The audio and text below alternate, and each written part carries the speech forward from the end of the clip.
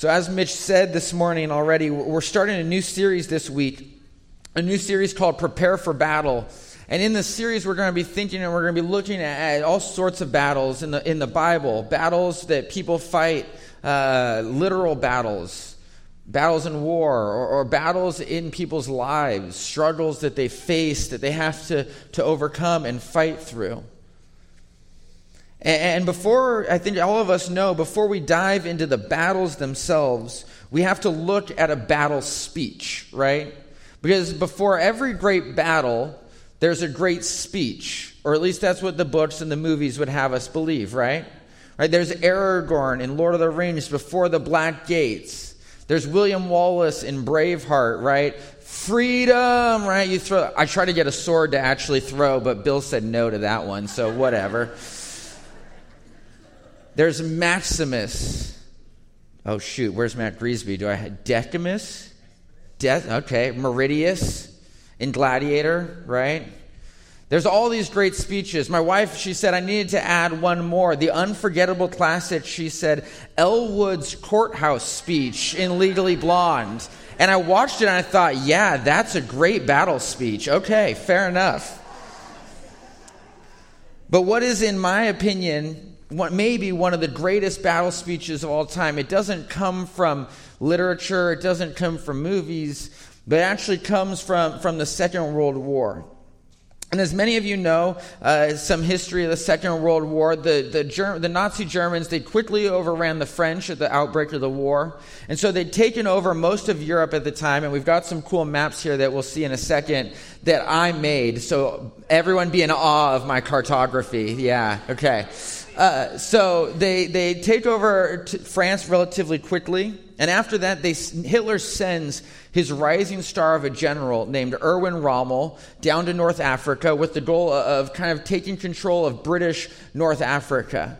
And the idea was simple. What the Germans knew was that if they could gain control of the oil and the resources of the Middle East, control the Suez Canal, they would be able to win the war. They would be able to choke the British out and eventually take over the islands.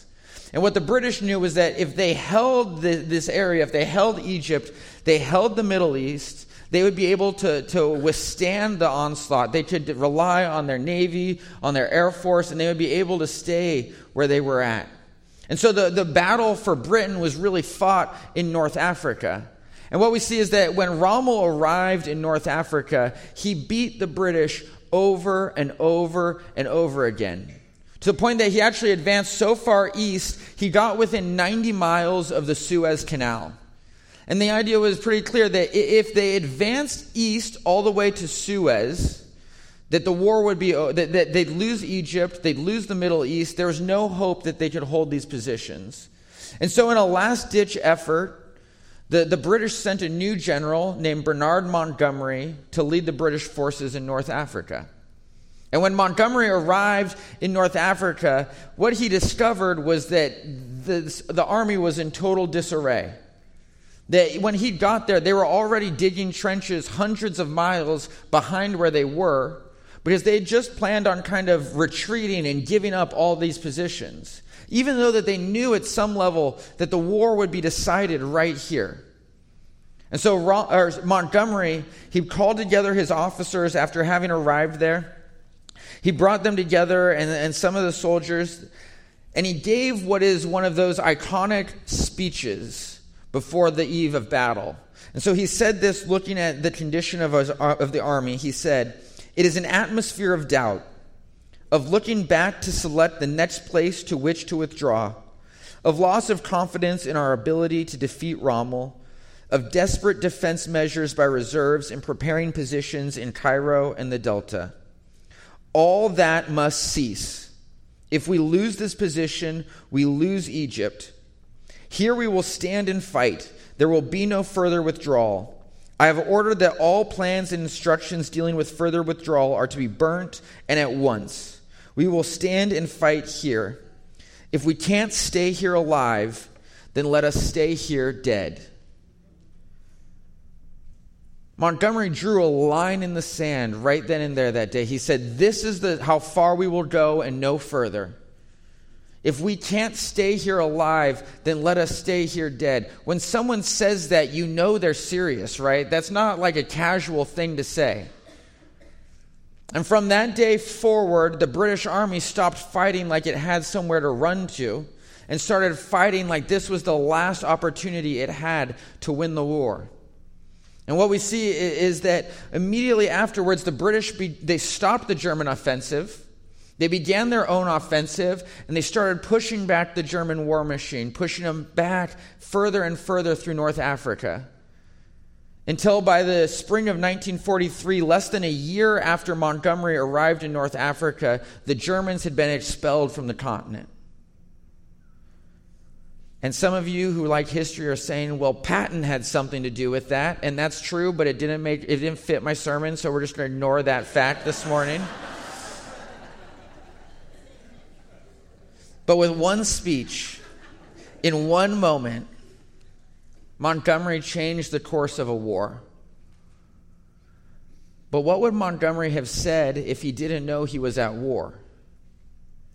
How would he have prepared his army for battle, this fight for their very lives, for their very existence, if he hadn't known they were at war? And what I want us to see this morning is that to prepare for battle, you have to know you're at war. To prepare for battle, you have to know you're at war. And the truth is that you are at war. You're at war. And to see this, we're going to look at a passage in the book of Ephesians, Ephesians 6, verses 10 through 20. And if you've been around the church for a while or you grew up in the church, you probably know Ephesians 6, right? It's the armor of God passage. You were probably a kid in Sunday school, and your Sunday school teacher, right, they busted out the plastic set of armor, and they put it on one kid, and you dressed him up, and you're like, that's the breastplate of righteousness and the sword of the Spirit. And you name all the pieces of the armor of God, and you kind of get dressed up, and then you march around like you know what that means, and then that's it. And I think for so many of us, we grow up in this sort of environment that when we hear this passage, we imagine that cheesy set of plastic armor. We picture a little kid dressed up in the armor you could buy at Party City or wherever. But I want to put this passage before we read it in its first century context. Because I don't think for the people of Ephesus, who Paul wrote this letter to, they weren't picturing a cheesy set of plastic armor when Paul wrote them this note. In fact, one commentator, he says that this passage that we're looking at, it was this grand closing moment of Paul's letter to the Ephesians. He takes all the themes that he's built up throughout the letter, and he brings them back into one 10-verse section to just close it out. And he does it all, this commentator says, in the structure of the speeches that a general at that time would give. That Paul is giving to the people of Ephesus his battle speech. This is an invitation to a real, genuine battle that he is saying these people that we are engaged in each and every day. So this is what Paul says. Ephesians 6, starting in verse 10. Finally, be strong in the Lord and in his mighty power. Put on the full armor of God so that you can take your stand against the devil's schemes. For our struggle is not against flesh and blood, but against the rulers, against the authorities, against the powers of this dark world, and against the spiritual forces of evil in the heavenly realms. We're at war. Not against flesh and blood, but against the powers and the rulers and the authorities and the heavenly forces the forces of evil in the heavenly realms. We have an unseen enemy that is actively scheming against us in this war, an enemy that it is all too easy for us to downplay or disregard for the simple fact that we don't see him. An enemy whose name is Satan, who Peter describes as prowling around like a roaring lion, looking for someone to devour. And in this war against our enemy, there is no middle ground. There's no neutral territory. There's no navigating your way through no man's land, not picking either side. These battles take place. The battle takes place all around us. It takes place in our own lives all the time.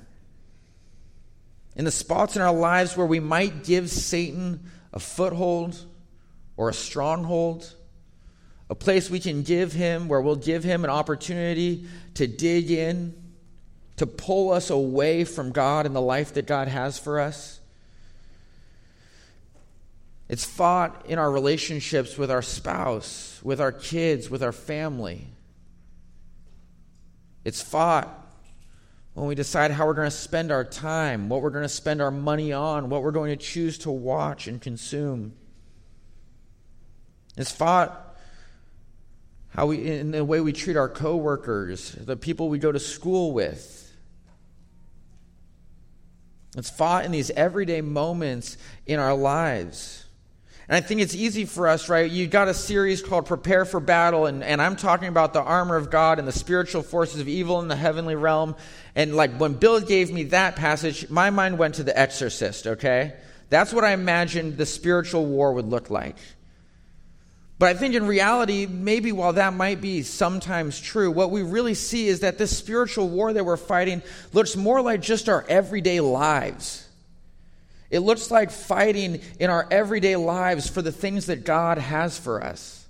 And sometimes it's easy for us then to say, well, it's not as important. It doesn't matter as much because it's not this big dramatic confrontation. But I don't want us to downplay how important this battle is and how difficult this battle is as well. Because Satan, as we know, he doesn't cause every evil in the world. We are plenty good at doing that ourselves. But he is more than willing to use every evil against us. Satan doesn't cause every fight between you and your spouse, but he is more than willing to use every fight against you.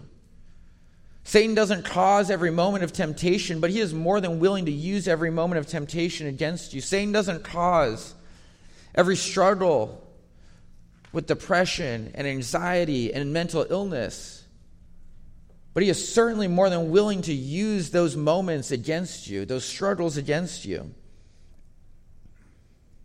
And our spiritual battle is fought out in those moments against an enemy that we often downplay or ignore.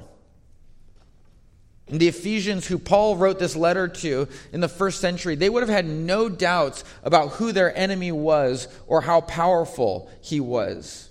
What we see in the book of Acts is that 4 years before Paul writes this letter, there's an incident that takes place in the city of Ephesus that gets recorded in Acts, where these 7 sons of a man named Sceva, who is a priest in the city, they go around the city and they're trying to cast spirits out of people. They're trying to cast demons out of people. And these 7 sons, they're not followers of Jesus. They don't believe in Jesus. They've just seen the Christians and the apostles doing this, and so they think it's something they can do too. And so they go up to this man possessed by a demon and they say, in the name of Jesus, leave. And the demon responds to them. And the demon says, Jesus I know, and Paul I know, but who are you? The demon literally mocks them in this moment. And then what we see in Acts is that the demon then attacks them physically, right? So these 7 sons of Sceva end up fighting this one man possessed by a demon, and they lose. And they lose so badly that Acts describes them as running away naked. And I don't know the logistics of how they got from point A, where they were clothed in the fight, to point B, where they were naked in the fight. But something happened. And this man possessed by a demon defeats them 7-1. And it says that the people of Ephesus, both the Jews and the Greeks, heard this took place and they were terrified. It went all throughout the city. People were talking about this. And then 4 years later, Paul is writing to this church, this community, saying, your battle is not against flesh and blood, but against the spirits, against the demons, against the evil forces in the spiritual realm. And you can imagine that for the people in the church of Ephesus, they had a pretty good idea of what it looked like to do battle with the spiritual forces of evil in the world. This wasn't some small task for them. And I don't tell this story, and I don't think the story exists in the book of Acts to scare us or to make us afraid in a way. But I think it's important for us in any battle, it's important to know your enemy, to have a healthy respect for their power, for their ability. Right? If you underestimate your enemy in battle, you underestimate their strength, you underestimate their number, then you'll underestimate what you need to defeat them. Your own strength, your own numbers, your own commitment, and you'll lose. And the same thing is true in our spiritual wars, in our spiritual battle as well. If we underestimate our spiritual enemy, we will be tempted to go into battle in our own strength, in our own power, in our own authority, in our own ability, in our own will. And we will lose. Just like the 7 sons of Sceva, we will be defeated. And this is why Paul doesn't open this passage by saying fight harder, right? Look at what he says. In verse 13, he says, "Be strong in the Lord and in his mighty power." That's the whole point of this passage, is to be strong in the Lord and in his mighty power. And he goes on with this throughout the rest of the passage. So let's read verse 13. "Therefore, put on the full armor of God, so that when the day of evil comes, you may be able to stand your ground. And after you have done everything to stand, stand firm then with the belt of truth buckled around your waist, with the breastplate of righteousness in place, and with your feet fitted with the readiness that comes from the gospel of peace.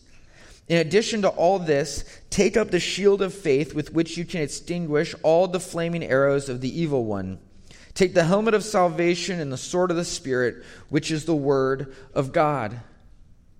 What I want us to see is that you don't stand firm in your own strength. You stand firm in God's power. Let me say that again. You don't stand firm in your own strength. You stand firm in God's power. That's the whole point of this passage. And we could get bogged down for a long time looking at each of the different pieces of the armor of God, saying this is what the breastplate of righteousness is about. This is what the belt of truth is about. We would be here a long time. And so for today's purposes, I want us to just see this, that all of these things, the full armor, comes from God. It is God's armor that he gives to us in his Spirit. They're symbols of God's power and God's authority. They represent God's strength and God's rule. And it is only through God's power that we can stand firm. Right in verse 13, right? It says, "Therefore put on the full armor of God, so that when the day of evil comes, you may be able to stand your ground." Without the armor of God, without God's power, you will not be able to stand your ground. None of us will be able to stand our ground. Yes, the powers of the enemy are strong. They're stronger than you or I. But they're not stronger than God's. God is more powerful. And in Ephesians 1:19, Paul talks about God's power at the start of the letter, and he says, "And his incomparably great power for us who believe. The power is the same as the mighty strength he exerted when he raised Christ from the dead and seated him at his right hand in the heavenly realms, far above all rule and authority, power and dominion, and every name that is invoked, not only in the present age, but also in the one to come." His power is incomparably great. It is the same power that raised Christ from the dead and put him far above every rule and authority and power and dominion. And it is no coincidence that Paul says that in chapter 1, and then in chapter 6, what does he say? Our war is against the rulers and the authorities and the powers and the dominions and the forces of the spiritual forces of evil in the heavenly realms. From the very beginning of the book of Ephesians, in this letter to the church in Ephesus, Paul is saying Jesus is more powerful than all of the things we are at war with. Jesus is more powerful than anything we battle with. He is more powerful, and we have access to that power. Because as Paul says elsewhere, he says the same Spirit that raised Jesus from the dead lives in you. The same Spirit that raised Jesus from the dead lives in you. And through that Spirit, through God's power, we are equipped with the armor of God so that we could stand firm. Not in our own strength, but in God's strength. No matter what we are facing, the battles we find ourselves in, we are equipped with God's power. We've been given a gift through the Spirit to stand firm, to be covered in battle by God's power, by God's armor. And we have to be people who live as though we are equipped every day with God's power. Equipped with God's power rather than our own. Now, I know that I said I wasn't going to parse out every detail of all the pieces of the armor of God, and that's true. But I am going to go through one of the pieces of the armor of God. So I want us to think for a second about the shield of faith that Paul mentions here. Because Paul does something really interesting. He uses a word for shield that is very specific in the Greek. Okay, in the Greek, there's tons of words for shields. Greeks love shields, okay? They have tons of them. They also have a word that just means general shield. Paul doesn't use that word. He uses a very specific word to describe this Roman shield that was known as the scutum. And there we've got a picture here of what it looked like. This is a Roman legionnaire with the scutum, this square shield. And Paul uses this very specific word to describe this shield. And the point, I think, is that this is a very unique sort of thing. The scutum was considered kind of this technological advancement that propelled Rome and her armies across the Mediterranean. That part of what made Rome militarily superior was this shield and the tactics they developed around it. And the scutum itself was very large and very heavy. It was unique in that way. It weighed upwards of 20 pounds just on its own. And it was large enough, right, that you could kind of kneel behind it or duck behind it. You could hide your whole body behind it. But the Roman scutum was also, it had a weakness, which is that in one-on-one combat, the shield was useless. If you could imagine trying to hold 20 pounds on your arm like this and fight somebody, it doesn't work. What often would happen is that if a legionnaire was left on their own, that someone could kind of come around on their sides, kind of like a swim move in football, right, and attack them on the side. And the shield would be too heavy for them to protect themselves. That's a huge flaw in your design, right? But the Roman legions never allowed themselves to get into that position. Because what the Romans did is they used this thing that they called the tortoise formation. And this is what it looked like. And what the Roman legions would do is that they would come together, all these legionnaires with their shields, and they would line their shields up next to each other. So I'd stand here with my shield, the next guy would stand with his shield, so on and so forth. And then the people behind would hold their shields above their heads to protect from arrows and rocks and whatever else would get thrown in. The soldiers on the sides would hold their shields to the side to protect the sides, and they would advance slowly, one step at a time, safe from the attacks to their left and their right, secured because of this community. Right? The Roman legionnaire, he might have struggled to stand firm on his own, but he did not struggle to stand firm in this community. And the same thing is true for you. You don't stand firm alone. You stand firm in community. You don't stand firm alone. You stand firm in community. Like the Roman shield, faith can often be heavy and unwieldy. It can be difficult to maneuver on your own.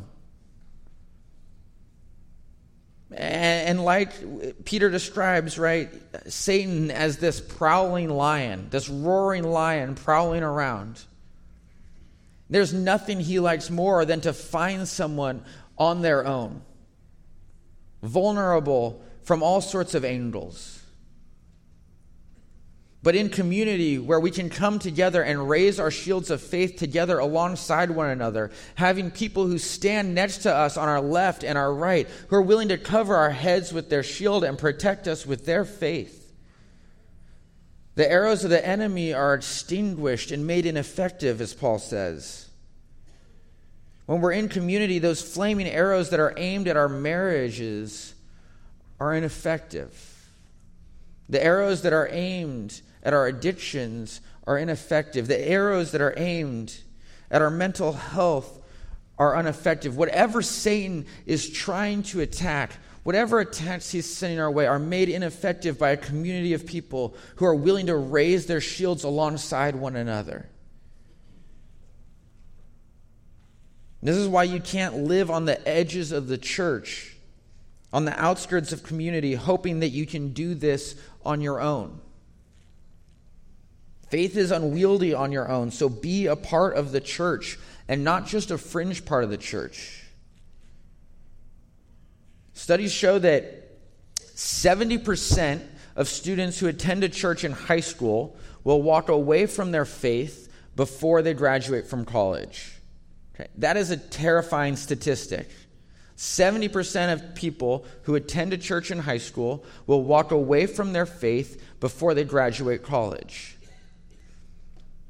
But the one thing that they say has an impact on this, that changes the statistic, is whether the student and their families are really a committed part of a church, whether they're engaged in the community in a real and meaningful way.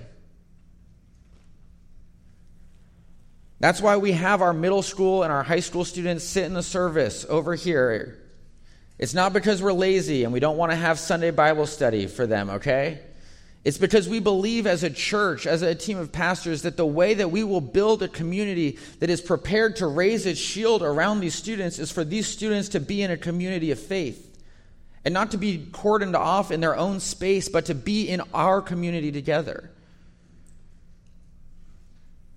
And parents, just for a second, let me get on my high school pastor soapbox here, okay?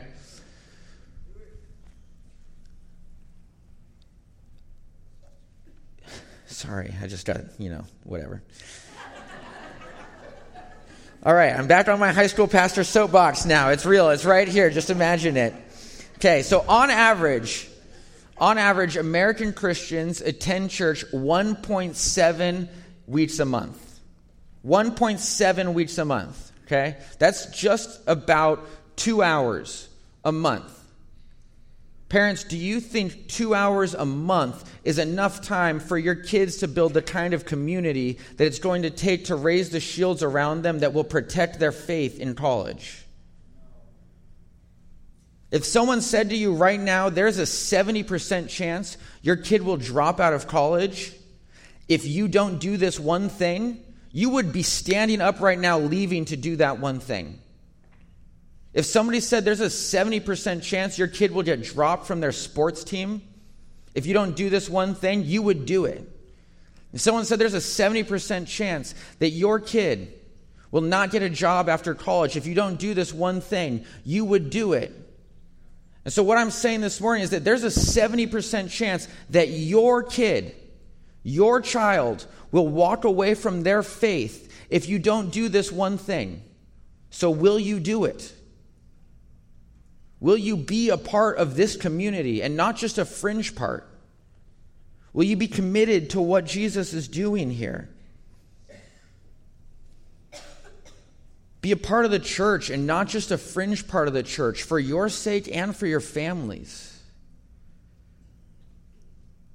Be a part of a life group. Find the people. Don't just rely on Sunday mornings, but find the people who are really going to be on your left and your right when you face trouble in life, who are going to be around to raise their shields around you when you need them. If you need to join a life group, look, it's this easy. Grab the Connect card out of the pew. Write your name on it. Check life group. Drop it off on your way out. I won't be offended that you grabbed something and wrote during my sermon. I won't assume it's a mean note about me, okay? It's okay. Thanks, Dree. I appreciate that too. Yeah. Maybe for some of you, you're dealing with hurts and habits and hang-ups in your life. We have an awesome program called Celebrate Recovery that meets on Monday evenings.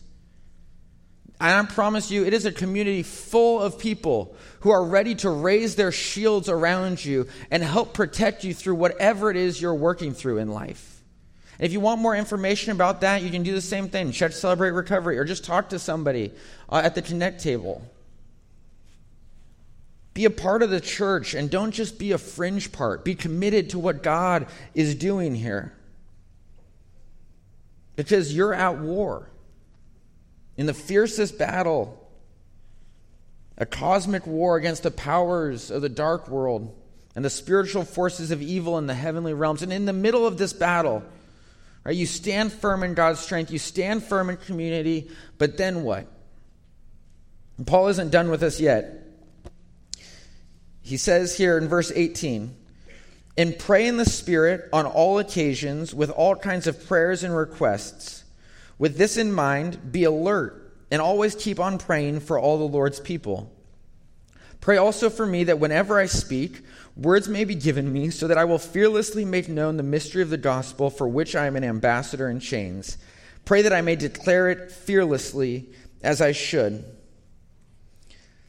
As we prepare for battle, we have to raise our voices, not in anger or in frustration, but in prayer. We have to be the kinds of people who are going to raise our voices in prayer the way Paul tells us to pray with all these requests for the Lord, to pray for our brothers and sisters, all the Lord's people. And let's be really clear here for a second.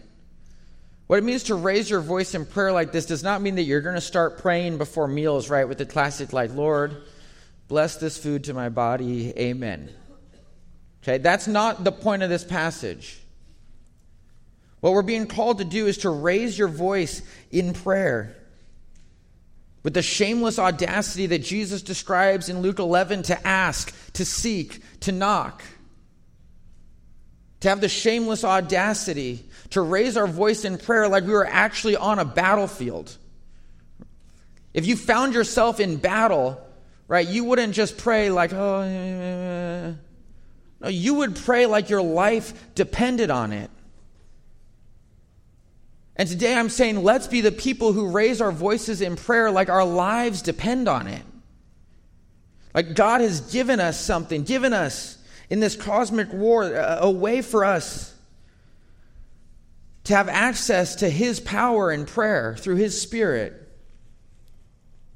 So we have to be people who raise our voices in prayer over every battleground we find ourselves on. Raise our voices in prayer for health, asking God with the shameless audacity to be at work healing those around us. Raising our voices in prayer for our kids, raising our voices in prayer for wisdom, raising our voices in prayer for our brothers and sisters in Christ. Raising our voices in prayer for the people on our 8 to 15. Raising our voices in prayer with shameless audacity to actually ask God to do something.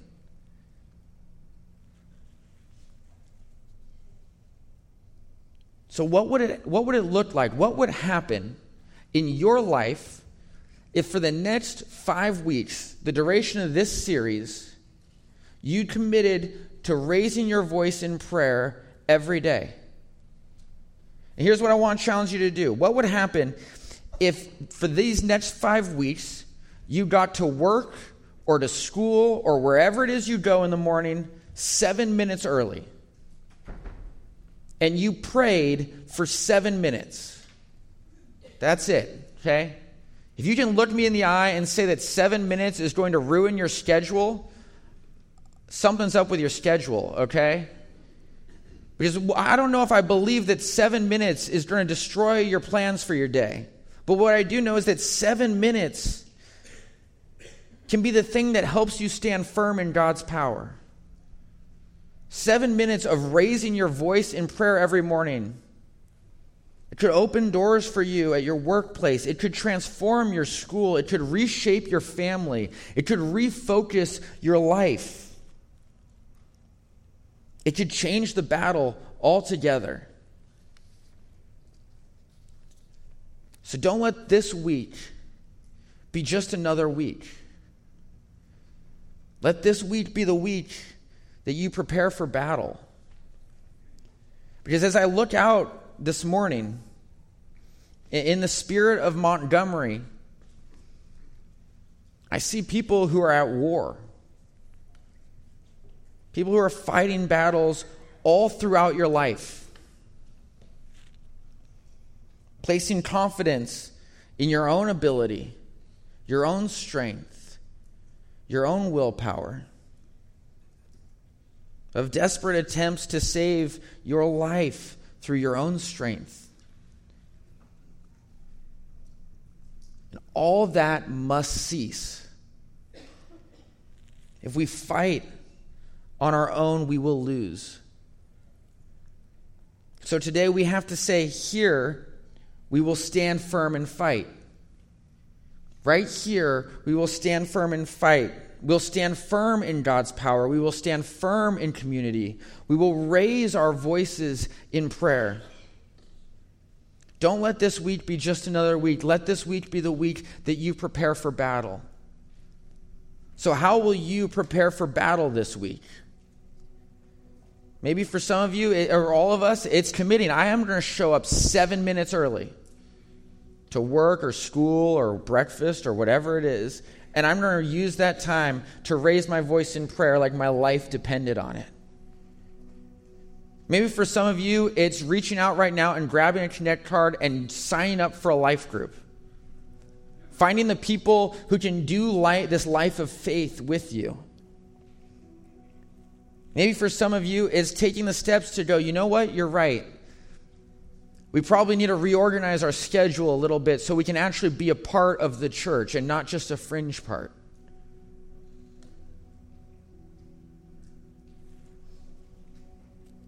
Maybe for others of you right now, you're saying, there's a battle going on in my life, and I need prayer for that.